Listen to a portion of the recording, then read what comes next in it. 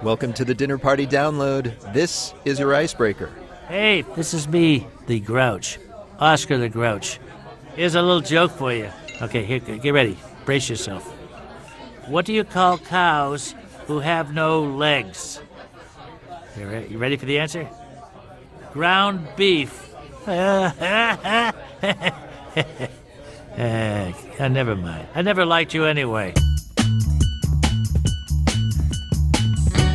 I'm Rico Galliano. I'm Brendan Francis Newnham, and from APM American Public Media, this is the Dinner Party Download, the show that helps you win your dinner party. You just got a joke from Oscar the Grouch. I'm not sure how we tricked him into that. That'll help break the ice.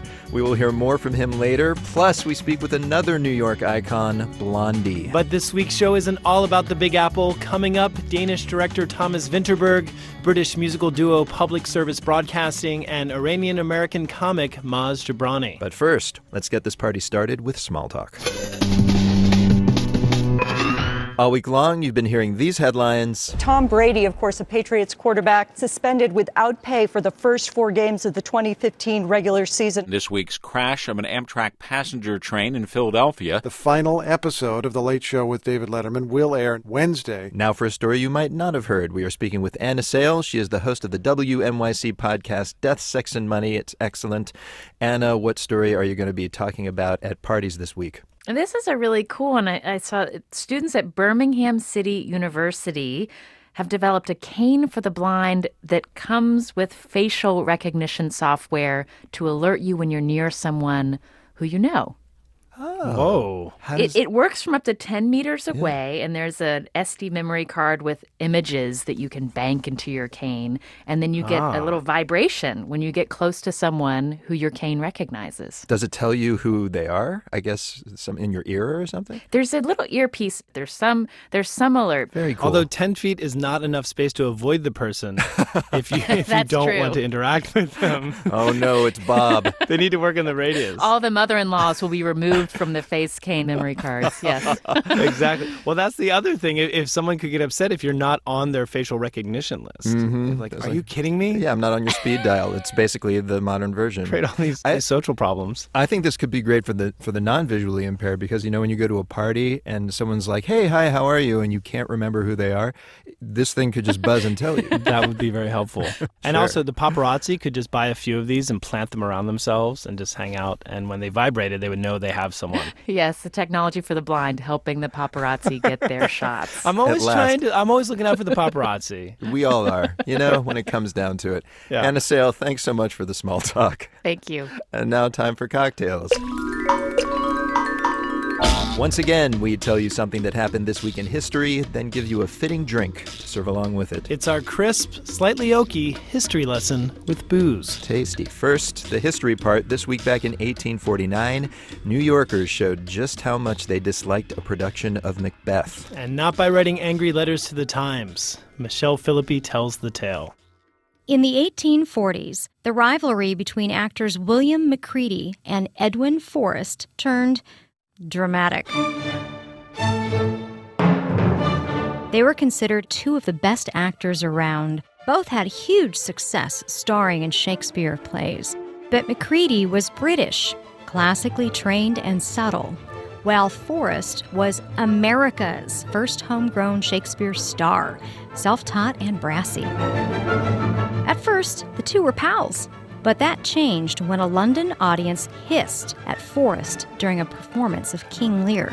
Forrest blamed a jealous Macready for hiring the hissers. So he went to see Macready play Hamlet and hissed at him. And when Macready toured the U.S., Forrest followed him around, playing his own shows in every city on the tour, just to draw away his rival's audience. To New Yorkers, this wasn't some silly squabble, it was symbolic. See, working-class nativists in the city championed anything made in America, like Forrest. They resented the upper class and their love of things British, like Macready. So when the two actors staged competing productions of Macbeth in New York, everyone expected trouble. They got it. On McCready's opening night, nativists in the balcony pelted him with shoes and rotten eggs. They were so loud, he had to mime his lines. And at the next performance, over 10,000 protesters showed up, bombarded the theater with stones, and tried to set it on fire. The state militia was called. Shots were fired. When the smoke cleared, dozens were dead and more injured. It was a clear illustration of the growing class divide in America, and probably the only performance of Macbeth with more blood off stage than on.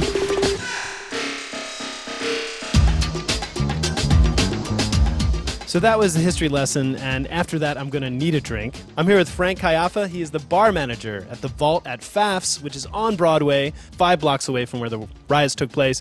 Frank, you seem like you're too young to have been there for the riot. Yes, I have. So, Frank, you heard the history. What cocktail did it inspire you to make? Well, in Victorian England, cobblers were very popular. A cobbler. So that was a sort of cocktail. I think of it as like a dessert or a sweet. No, it's a wine-based cocktail, usually sherry or port with just some fruit and sugar. Although it was an American drink invented here, cobblers were popular there as well. So this is actually an interesting synthesis of the two cultures that were rioting at the time. Right, exactly at the time. All right, so what are the ingredients in your cobbler? Start this recipe with cubed white peaches or whatever peaches in season. So I'm surprised you're not using rotten tomatoes since that's... Yeah, and rotten eggs.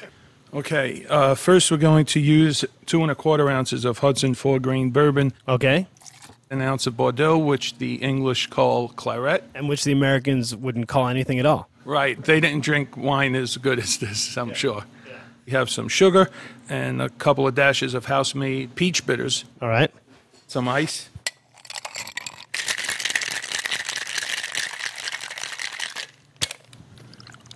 Take a healthy amount of mint. We slap it against our hands to wake it up. Is that a New York thing? Like, what's the matter with you? No, but it could be. All right, so we wake up the mint, stick it in there. And then we top it with powdered sugar. All right, I'm going to go for it. Oh, man, that is fantastic. This story is about a fight that happened at the theater, but have you actually had to break up fights in your time behind a bar? More than a few, and in a lot of different ways. What's the most common fight over here? Well, today they fight over sports teams. So who would be the nativists, the Yankees or the Mets? My team? I'm a Met fan, but I'm not ready to throw down over it.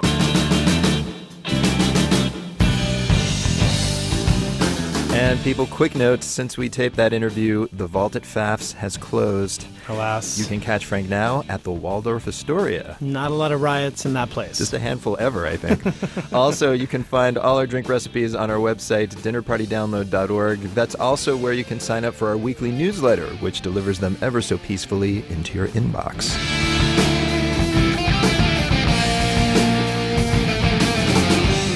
So now, this party needs some music. True, and here with that are J. Wilgoose Esquire and Wrigglesworth, pseudonyms of the duo behind the British band Public Service Broadcasting. They are known for pairing groovy instrumental tunes with archival sound clips. Their latest album, The Race for Space, was, not surprisingly, inspired by the space race. Here they are to DJ your dinner party. Hello, I'm J. Wilgoose Esquire. And I am Wrigglesworth. We are Public Service Broadcasting. And this is our dinner party soundtrack. The first track we would like to play is by The Walkmen, and it is called The Rat.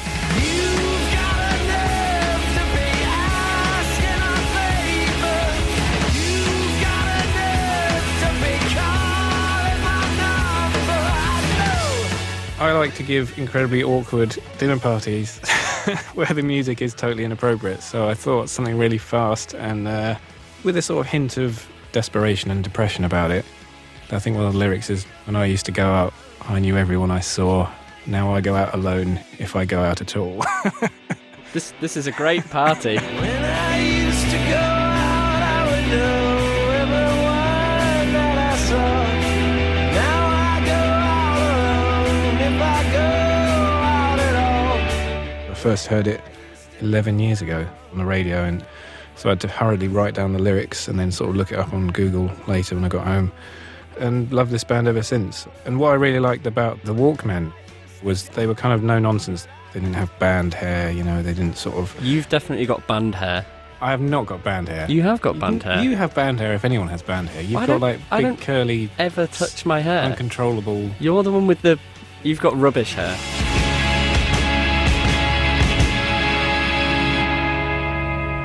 The next song that we've chosen is David Bowie, and it is called Warsaw. I never know how to say it, which is a good reason for picking it, so I can embarrass myself in front of all these people at this dinner party.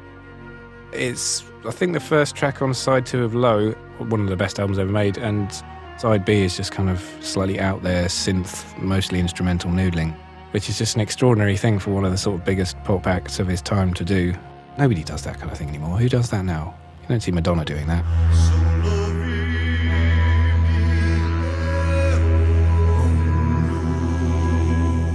I just love the unexpectedness of that sound just coming in from nowhere. It's just like, I know what this track needs. It needs a great big hum.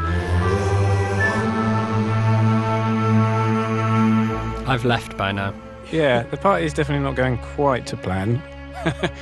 You probably burnt the chicken I prepared for you as well. Oh yeah, that did happen at a barbecue, That's actually. a real story, and I'm still bitter about Still it. bitter about it. I mean, I went to his barbecue and he didn't have any condiments. You could have not burnt my chicken. Bring condiments. You could have not burnt my chicken. Anyway, I think we should move on. So, track 3, let's actually play something that is vaguely suitable for a dinner party for once, which is Marie Queenie Lyons' Your Thing Ain't No Good Without My Thing. Which I believe was on the album Soul Fever, I think released in 1970. Been telling people it's your thing and you do what you want to do. Been saying that I can't tell you, baby, just who to sock it to. Classic funk track, I think. I don't think it's particularly well known. I do enjoy a good funk song. Very fun to play as well. My sweet soul thing ain't no good without my thing. I think hopefully by this point all has been forgiven, and yeah, they're saying finally got something we can kind of tap our feet to under the table. I knew that it would last so long. Soon I got another call. You were begging, pleading, come back, mama, 'cause the thing ain't nothing at all. On to our final choice, and something I would never ever do at a real dinner party, I have to say. This would be the... He's lying. He always puts his own music on. I definitely do on not repeat do that. very loudly. But yeah, we have to. We're contractually obliged to. So let's play Gagarin by Us. This is Moscow. This is Moscow calling. This is our tribute to the first man in space. Joyful and triumphant and a bit more kind of exuberant. Not unlike the reception Wriggles and I get at every airport we fly into. Major Gagarin Yuri Alexeyevich. Gagarin Yuri Alexeyevich. The world's first cosmonaut. The first to open the door into the unknown. The first to step over the threshold of our homeland. That song is Now My Jam, a dinner party soundtrack courtesy of music duo Public Service Broadcasting. Their latest album is called The Race for Space. All right, coming up, acclaimed Danish filmmaker Thomas Vinterberg reflects on the vicissitudes of fate, and we get etiquette advice from a puppet. It's a wide-ranging conversation. Certainly is. When the dinner party download continues. Welcome back to the Dinner Party Download, Public Radio's Arts and Leisure section. I'm Rico Galliano. I'm Brendan Francis Noonan. Later, comic Maz Jobrani talks about the time he was racially profiled at the Comedy Store, and I kibitz about Knish. But first, let's meet our guest of honor. Yes, and this week it's Debbie Harry and Chris Stein, formerly a couple and still the creative forces behind the legendary band Blondie. In the 70s and 80s, they churned out a string of hits that we probably don't need to list. The Tide is High. That is one of them. Rapture, sure. one of the first pop hits to feature a rap song. You're listing them right now. Well, I think we needed to. The band goes on tour this summer. This month, though, Chris's photographs of Debbie and the rock legends they hung out with are on display at the Paul Smith store in L.A. They're taken from Chris's photo book called Negative. When the three of us met, I started by asking Chris about the club gig in '74 where he met Debbie. She was fronting a band called the Stilettos. I remember how struck I was by Debbie and her presence and stuff. And I can't really remember the musicality of it that much. It didn't strike you as the best band that had ever been? It was okay, but Debbie was really great, even back then before she had achieved her final form. What about her performance do you remember? Not much. I remember you had the silver outfit on. You had like the silver sweater, yeah. silver sweater, and Yeah. she had short, dark hair, and she was just really striking, you know. Did you have your camera with you at that time? No. Back in those days, unlike today where everybody has access to some sort of photography at every second of their lives, when I would go to concerts, I would frequently say, well, I'm either going to bring my camera and deal with that, or I'm going to watch the show. Yeah. So I would often opt to watch the show.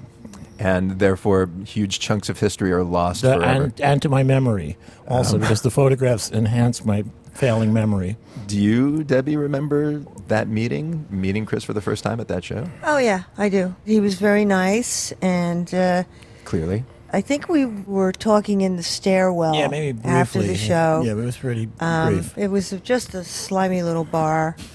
And They mostly were in New York back then. I thought that Chris looked really great. Then later on, we needed a bass player. Chris, joined the Stilettos, and that's how we started working together.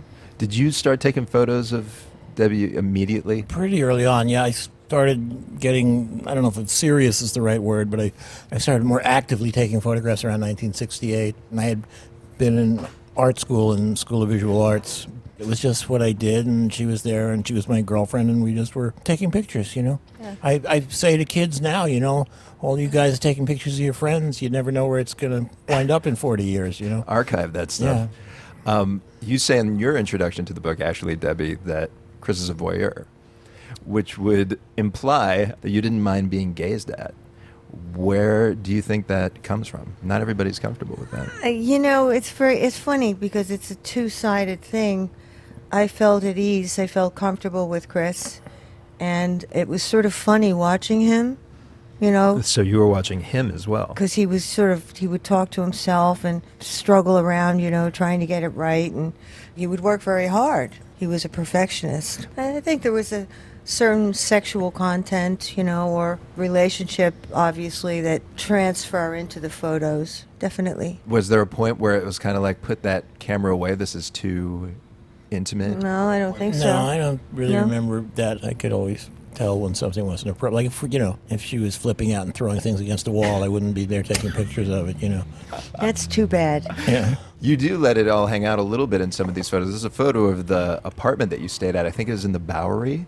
And it looks like a hurricane hit it. Well, we're just sloppy, as both of us are borderline hoarders, and we have maintained that lifestyle. Is that right? Yes. Hoarders, yes. What do you hoard? I don't know if we were truly hoarders, Well, but we didn't have enough money for any really good stuff, We couldn't buy stuff. We had to find it, So we're talking about aesthetics, we're talking about art and photography. Inevitably, it makes me think about your band, which was very aesthetically driven. You had the guys in dark suits, Debbie wearing whatever she's rocking that day with her blonde hair kind of in contrast. Tell me about creating the aesthetics of the band. There was very little preconception with anything that went into Blondie, including what we looked like. And certainly the guys were all drawn to the mod look, the mod aesthetic from the UK, Well, you say certainly, but that's not obvious, especially at the time. You've got the Ramones running around in jeans and leather jackets. It seems like a choice. Yeah, but that was just what everybody liked, When I grew up,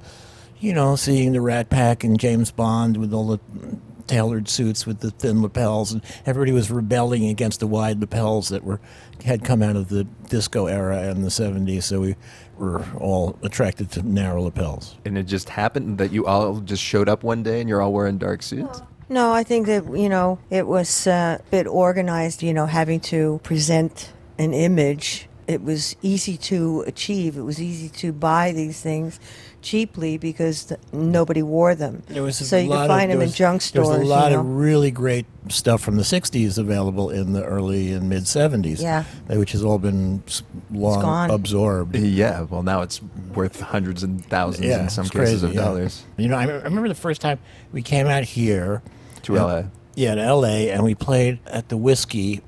And the first time we went to the Whiskey, there was a party going on for this band called the Hollywood Stars. And these guys were like the old guard, and they all had scarves and bell-bottoms. And, and that was kind of the end of an era. I don't know what happened to the Hollywood Stars. But then we started playing there with the suits and the ties and stuff. And over the course of several weekends, we noticed all the kids in the audience were showing up with suits and ties and etc. And that's where, and suddenly you have bands like the Knack. What did that feel like? Because you're doing something that's very unusual. Both of you are wearing, outfits that were kind of unusual for the era, and then people start aping you. I think the Knack came along a lot later. Yeah. So we didn't have to have them killed. That's nice. I think we found it flattering at first. It's just like maybe most of the theft came later with lots of blonde girls fronting bands. But this actually, this is a question I wanted to ask you, by the way. I'm told that a big no-no is to refer to you, Debbie, as Blondie. The band is Blondie. You are not Blondie. Yeah. Everybody calls me Blondie, and actually I came up with the name because I had bleached my hair and it became obvious. Yeah, sure. But it just seemed, inappropriate for me to take title to the name. We all shared in the corporation. But this must have caused some friction eventually because you're the only blonde member in the group, so people must have thought it was you. I told them to bleach their hair. I tried in the very beginning. I said, everybody should bleach their hair. But do you know what the Hullabaloos were? Do you remember a band named the Hullabaloos? I don't. All right, Google that. Okay. They all had really long ass blonde hair and were very weird looking. Did you not want to look like them? Is that maybe it was that they had a very odd? And the wrestlers used to always bleach their hair. Yeah, that's true. You don't. Yeah, Ric Flair, man. So, come on, Ric Flair. Oh no, it was Gorgeous George. Gorgeous it was George long before that. Yeah, sure. Gorgeous George would have been a good name, though. Gorgeous George would be a good name for a band. Yeah.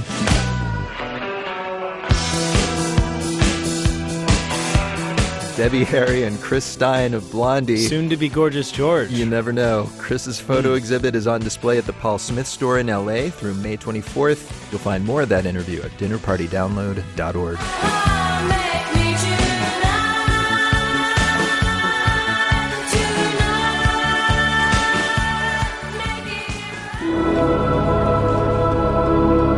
And now, time to eavesdrop. This weekend, comedian Maz Jobrani speaks at an art summit at the Kennedy Center alongside Spike Lee and Ai Weiwei. His new book is called I'm Not a Terrorist, But I've Played One on TV. Today we overhear an excerpt. Hi, this is comedian Maz Jobrani. And here's a story I want to tell you from the book that I think you will like. Early on in my career, one of my biggest goals was to become a regular comedian at the world-famous Comedy Store on Sunset Strip. People like Jay Leno, David Letterman, Jim Carrey, Robin Williams, Eddie Murphy, who was my comedy hero, had gone through this club. To become a regular at the Comedy Store, you have to audition in front of the owner, who's Mitzi Shore, Pauly Shore's mother. A lot of my material dealt with being Iranian American. And there weren't any Middle Eastern comedians at the Comedy Store. So I think Mitzi had seen me and was taking a liking to me, but you don't talk to her until the very, very end of this auditioning process. And the way it works is you perform on a Sunday night in front of a crowd that's there to see open mic night. Mitzi sits in the back of the room watching you. The room is very dark. She's seated in the last chair right next to the exit. As you walk off the stage, you have to pass Mitzi to get out of the club. Now, if she lets you go, that means you're not a regular and you leave miserable. But if she grabs your arm, that means that you're going to become a regular. So here I am. I finished my last 10 minutes. I felt like I did a good job. I'm walking off stage. I'm about to walk out the exit. I'm thinking, oh no, she's going to let me go. And then she grabs my arm. She leans into my ear and she goes, "You're very funny." Because that's how Mitzi talks. And I go, "Thank you, Mitzi." She goes, "I'm going to make you a regular." I go, "Thank you, Mitzi." But she keeps holding on to me and she goes, "Have you ever thought about wearing the outfit?" And I go, "What outfit?" "You know, the outfit, the hat and the gown." And I was like, "The hat and the gown?" And I go, "Oh my God, she wants me to wear a turban on stage and a dishdasha. How am I going to compromise my values? How am I going to compromise my people and sell myself out?" I turned to her, I said, "Mitzi, yes, I will definitely wear the outfit." And I walk out, and now I'm a little ambivalent about what just happened because part of me is excited. I just became a regular, but I also just agreed to wear a turban on stage. It could be the end of my career. So I called the booker. I knew her. Her name was Corey. I go, "What happens if I don't wear the outfit?" And she was like, "Do I really have to tell you?" Which basically meant, you won't be getting any spots at the club. But she goes, listen, Mitzi has had a hand in a lot of people's careers. She helped Roseanne Barr shop for her outfits and create the character that she created. Later on, when I was telling people this story, I come to realize that people like Mark Maron, she told him to wear a scarf. She thought he was like the poet comedian. And then there was another guy whose name was Joey Banana. You go, Joey who? And I go, exactly. This was a comedian who, during his set, used to just put on a banana outfit, and he's never been heard of since. So I'm like, okay, I got to get out of this turban thing somehow. And then, light bulb. I remembered there'd been an Iranian performer who used to make fun of the mullahs in Iran. And he used to wear a turban. And at some event, I heard some people showed up that supported the mullahs, and they threw a rock at him, and they blinded him in one eye. So I called up Corey. I said, Corey, I'm ready to wear the outfit. I'm ready to go. But if I do, I just want to let you know that somebody might show up and try to take me out. And worse, they may try to take out the Comedy Store. Corey was like, let me call you back in 5 minutes. So obviously she hung up and called Mitzi. She called me back 5 minutes later. She goes, you know what? Forget the outfit. Just put on something comfortable. You'll be good to go. It wasn't until years later when I ran into Mitzi again, who was, by the way, very supportive of my career. And she goes, by the way, you were supposed to wear the outfit. The moral of the story is Mitzi Shore never forgets. Maz Jobrani with the story adapted from his new book, I'm Not a Terrorist, but I've Played One on TV. And you're listening to the Dinner Party Download from American Public Media.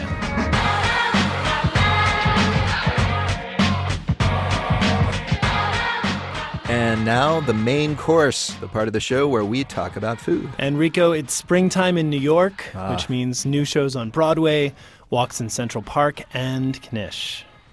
These would be the doughy snacks with the potatoes and stuff inside. That is correct. That's spring-like to you? Well, in Central Park, near a little pond, there's a food stand called Knish Knowledge.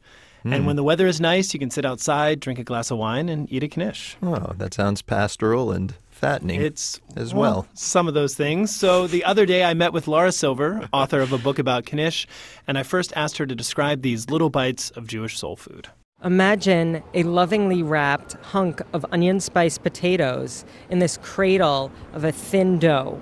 That's very friendly, portable, and usually not too expensive. It's one of these kind of peasant kind of foods that fill the stomach quickly and cheaply. Exactly. They fill the stomach and the gut in the bigger sense. I believe that sense of being full also rises up to the heart. Yeah, you talk a lot in this book about the role of the Knish in culture and to Jewish culture in particular. One story I enjoyed was a woman talking about her new daughter-in-law, and she was afraid that her daughter-in-law was going to make her son too snobby.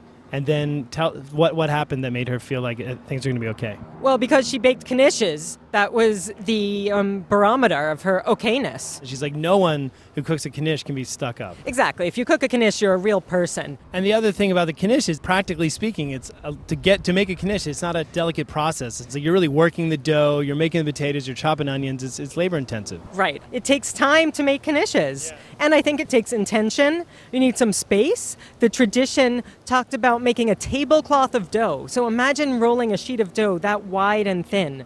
Something thin enough you could read a newspaper through, or my book. Nice plug. Can help myself. Sorry, your book is an exhaustive exploration of the knish. Where does it first show up? Well, the knish first appears in literature in 1614 in a Polish poem that comes from a town in modern-day Ukraine.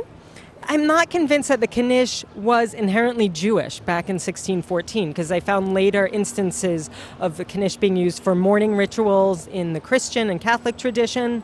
But I have identified a knish, a historic knish corridor, which extends from modern-day Lithuania through Poland, Bialystok, Belarus, and parts of Ukraine. Now, you may be thinking that corresponds with the Pale of Settlement, where Jews were, and that's true. But this is a subsection. Often on our show, we'll do a profile of like a new food item or like an old food item coming back, like a kolache in Texas, which is filled with meat, or which is kind of a cousin of this. Knishin cousin. Kolache is a Knishin cousin. It's a Knishin cousin. There's so many puns to be had here. But I feel like the knish hasn't really been part of this food renaissance. Well, there is a guy in California who's making knishes in flavors like wasabi and white chocolate. He has a curried beef in there. He did a St. Patty's Day Knish. So there's a lot of innovation to be had. But the Knish, I think, is getting ready for its full-fledged renaissance. You think it's right on the cusp of returning? Exactly. Can we say it's right on the knusp? No. You draw the line there? A pun has to be earned. I thought, okay, you're right. Let's taste the Knish here. You have the kasha, I have the potato. They're beautiful. They're like big hockey pucks, overstuffed hockey pucks. Exactly. It's like a stuffed animal. Not an animal, a stuffed vegetable. We can't eat a stuffed animal. No, but it has the coziness of a teddy bear. It does. It does look kind of cozy. What's so great about this is the dough is thin, and you almost feel like you're eavesdrop. You're like a voyeur looking into the inside of it. And that's true. It's like very sheer. It's sheer. It's kind of sexy now that we talk about it. It's great. It's hefty yet sexy. Does it get better? Well, let's give them a taste here. And it's very good. It feels like this would, if I ate one of these, I would feel fortified for the day. Exactly. And this has such great onions. And you don't need a lot to feel good. Talk about something directly right now. The Knish, this is not health food. This is very heavy food. Knish is not light, but you can have a cocktail Knish. When I saw cocktail Knish in your book, I thought it was going to be like filled with booze, but it's actually like cocktail hot dogs. Well, if anyone can create a Knish filled with booze, it's the Dinner Party Download. A gin and tonic Knish, that would be great. Wow, it's like those little chocolate bottles with cognac inside. We could do the same with the Knish. When did you fall in love with the Knish? The Knish was just something I took for granted till my favorite shop went out of business in 2005 or so. But I'd say the obsessive love affair began around then, because then it became a quest. Something I loved was endangered and gone, and I had to figure out what happened, and then suddenly I had to know everything about it.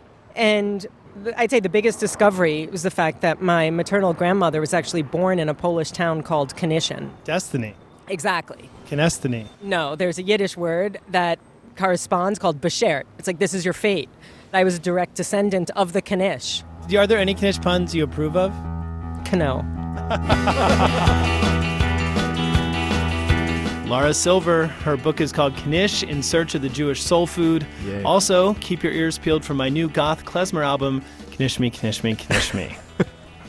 You had to fit another in there. I certainly did. You're like an addict. Kind of. All right, coming up, filmmaker Thomas Vinterberg and trashy etiquette advice from a kid TV icon when the Dinner Party Download continues.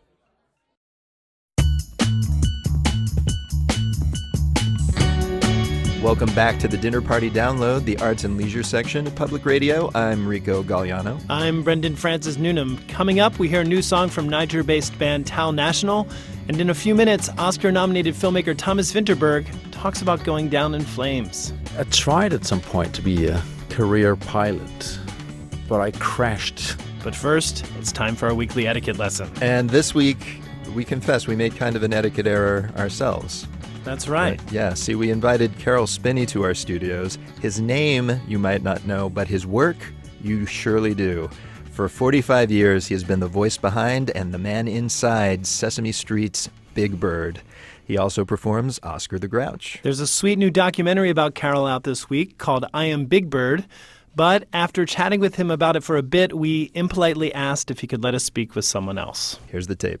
Well, Carol, it's been great talking to you.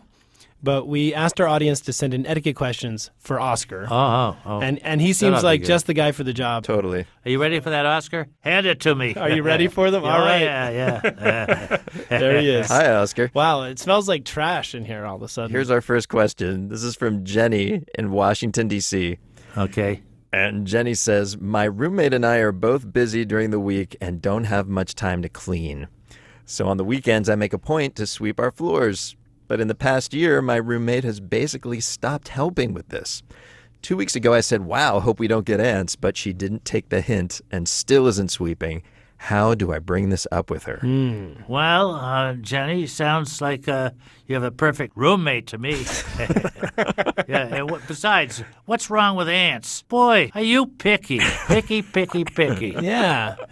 Can Jenny's roommate move in with you, Oscar, in your trash can? Yeah, there's a lot of room. Sure. All right. The next question comes from Tom in Pittsburgh, and Tom writes, Oscar, given your up-and-down relationship with the character of Grungetta, do you have any relationship advice for those in less than perfect relationships? Yeah, well, let's see. I can relate it to myself. Grangetta and I haven't seen each other in years, you know? And for us, absence makes the heart grow fonder. Like complete absence. Out of sight, out of mind. Try Man. them both. See which one works best. Oscar, you have such glee when you deliver this advice. No, I don't. Yeah, well, there you go, Tom. So just ignore. Shoot the next one. Ignore your significant other. Here's something from Liz in New Haven, Connecticut. Liz writes, this kind of goes back to something you mentioned earlier, Oscar. What is the most people you should invite over to a party at a small studio apartment? This is perfect for you since your trash can is barely big enough for yourself. Yeah, well, let me see. How did I tell you this? I hate parties, so I wouldn't invite anyone over. But if I had to, I'd invite way more people than I could fit into the apartment because that would make everybody really grouchy. I like that. Very uncomfortable. Wow. And don't serve them any food or drinks. No. That's how we live in New York, though. And well, this is New York.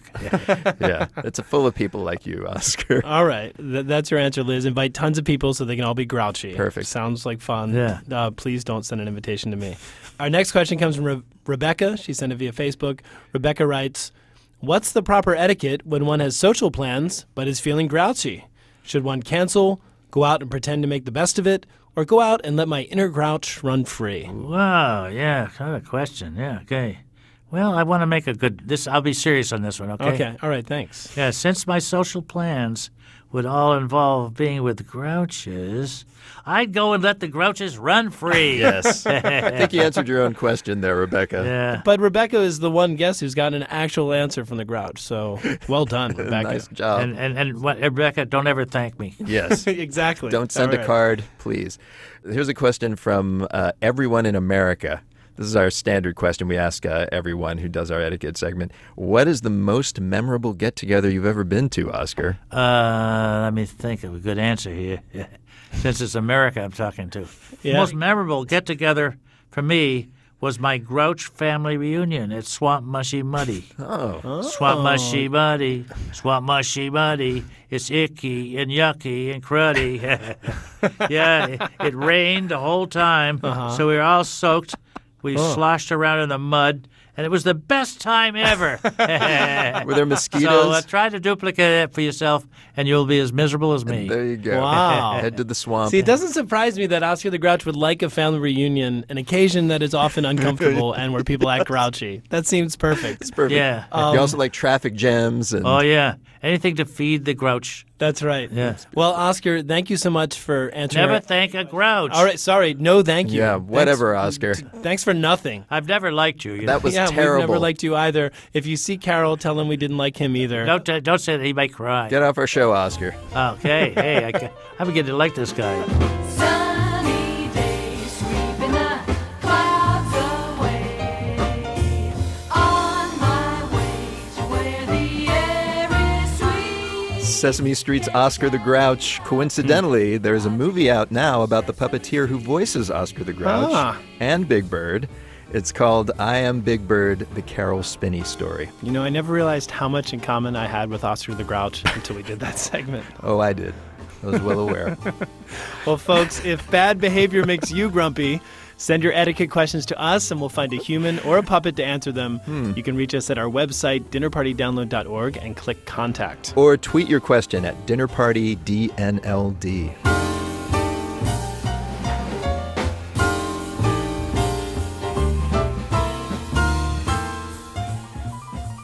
Danish filmmaker Thomas Vinterberg first got international attention in the mid-90s when he and his countryman Lars von Trier created the Dogma 95 film movement. His movie Celebration, filmed in the gritty Dogma style, won the jury prize at Cannes. In 2012, his film The Hunt earned its star Mads Mikkelsen the Best Actor award at Cannes, and it was also nominated for an Oscar for Best Foreign Film. His new movie is an adaptation of Thomas Hardy's classic novel Far From the Madding Crowd. It stars Carey Mulligan as Bathsheba Everdeen, an independent Victorian-era woman who's pursued by three very different men. In this clip, she's just inherited a farm, and she lays down the law to her employees. From now on, you have a mistress, not a master. I don't yet know my talents in farming, but I shall do my best. Don't suppose because I'm a woman I don't know the difference between bad goings-on and good. I shall be up before you are awake. I shall be afield before you are up. It is my intention to astonish you all. Back to work, please. And Thomas, welcome. It's great to have you. Thank you very much. Were you familiar with the book or the story before reading the script? Absolutely not. Thomas Hardy is not on the Danish curriculum. What? What's going on over there?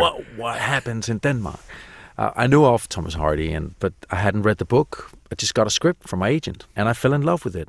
The way Thomas Hardy plays, and David Nichols, the scriptwriter, plays around with fate, I found very attractive and encouraging. And what do you mean by that, actually? I've heard you say that fate is something that's of interest to you. Well, here's some people trying to get control over their lives, but it seems that it's going the other way. They meet in the wrong places at the wrong time. They send the wrong Valentine's cards that send people into death or prison. That's true. Bathsheba sends a very ill-considered Valentine's card. Yeah. So I guess that's what Hardy does a lot. What is that? Why are you attracted to that, though? I guess we all try to control ourselves through lives. And sometimes you just can't. Sometimes it wins over you. And yes, I'm scared of that, and I'm interested in that. There was this guy saying to me once that when you start planning your life, that's where God really starts to laugh. And I thought that was interesting. Do you feel like you've planned your career? I mean, to judge this film compared to some of your early films is just completely different. Do you feel like you just kind of fell into it? Well, I tried at some point to be a career pilot, but I crashed pretty hard. So since then, I've just been navigating through my heart, really. I know that sounds a bit much, but that's what I'm trying to do. What was the crash? Well, let's not go there.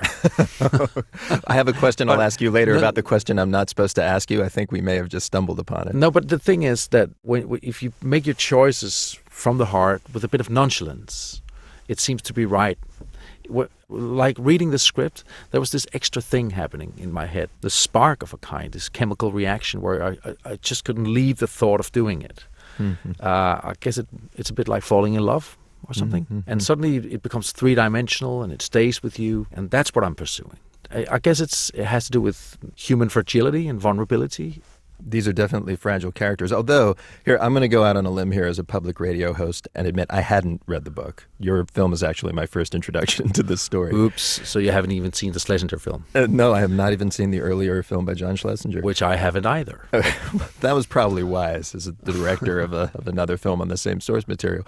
But I was surprised at how strong a female character that you have in this story, set as it is in Victorian England. Some consider this book an early feminist novel. Oh, yeah. Having done some films rather filled up with testosterone lately, and also having been blamed for that, I thought this was a great opportunity to explore the other sex for a moment. And I think he's done an incredibly modern portrait of a woman, even though it's 140 years old. The complexity of wanting to be independent and strong and have a career, and yet still having this urge to devote to her man, I think is beautifully portrayed in this novel, and was definitely one of the main attractions for me.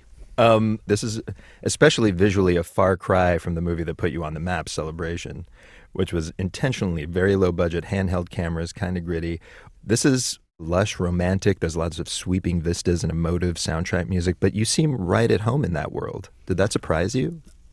I guess I am, to some degree, a romantic fool, which can be difficult to see in my earlier work. But see, Dogma 95, The Celebration, was an effort to find a purity in the way of filming. We sort of tried to undress the film, right? Yeah. For those who don't know, the Dogma 95 movement was based on these rules that filmmakers agreed to that were supposed to restrict them from using fancy filmmaking technology, basically. Exactly. But that itself became very fashionable overnight in Cannes in 98. Yeah. So suddenly that was no longer such a big revolt.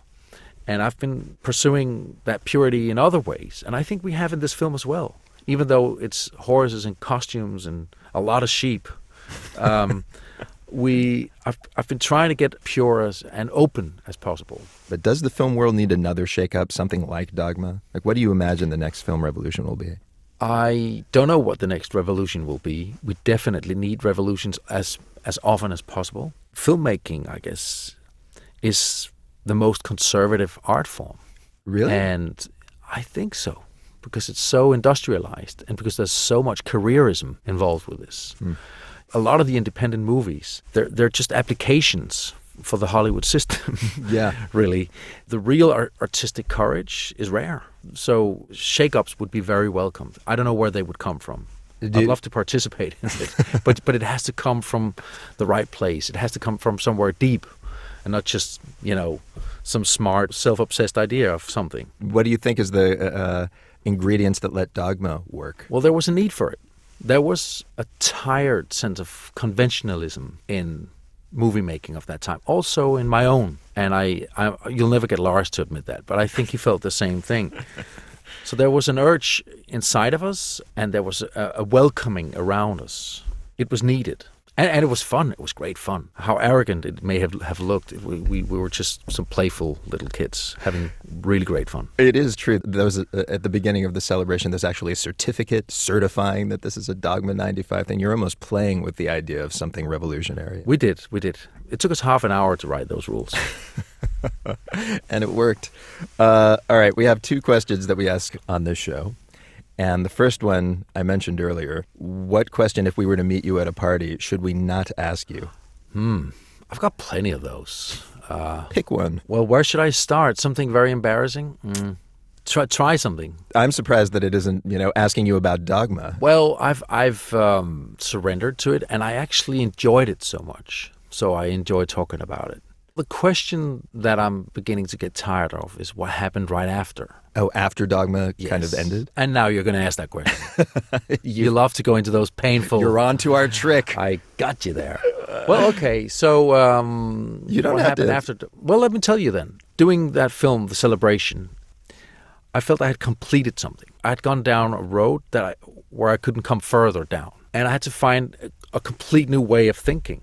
And that confused me. And the whole success part of it confused me because suddenly there was too many opportunities. Ironically, it's liberating when you frame yourself, when you limit yourself. Sure. So that was a very painful but also very adventurous time. It's all about love. The film that I did right after Celebration with Joaquin Phoenix and Claire Danes, it's very dear to me. I think it's the richest film I've done. But I seem to be quite alone thinking that. All right. Here's our second question, which is tell us something we don't know. And this can be about anything. I yodel really well. Really? That's something people don't know. No, what? I don't know what to tell you. Do you seriously yodel? I'm pretty good at yodeling. Would you please yodel for our radio audience? Is that pretty good?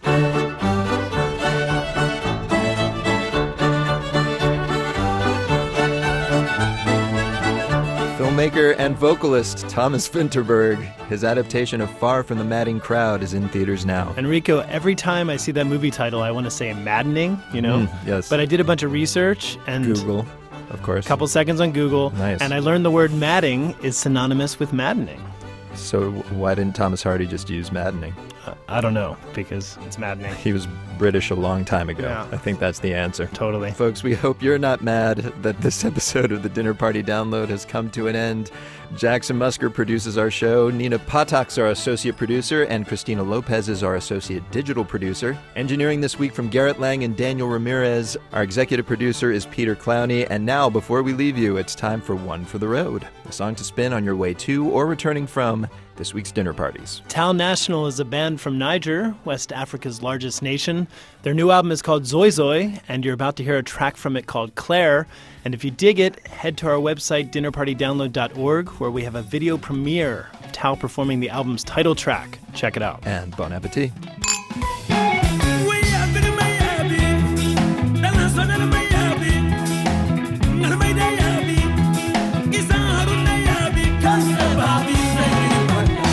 Masudum kalamaya, sarjam hadi kalamaya.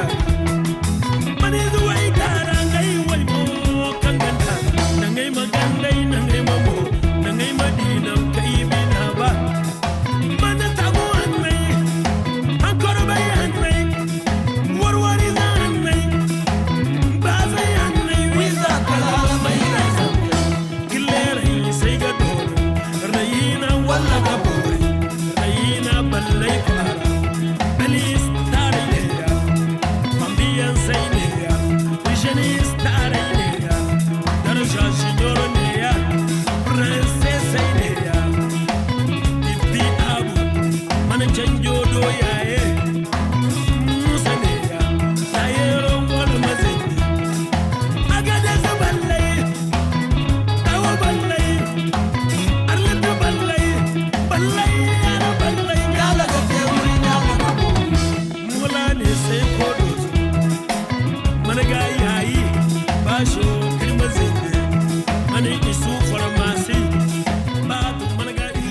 I'm Rico Galliano. I'm Brendan Francis Noonan. Thanks for attending the Dinner Party Download. And now the Dogma 95 version. I'm Rico Galliano. I'm Brendan Francis Noonan. Thanks for attending the Dinner Party Download. We should really do this in Danish.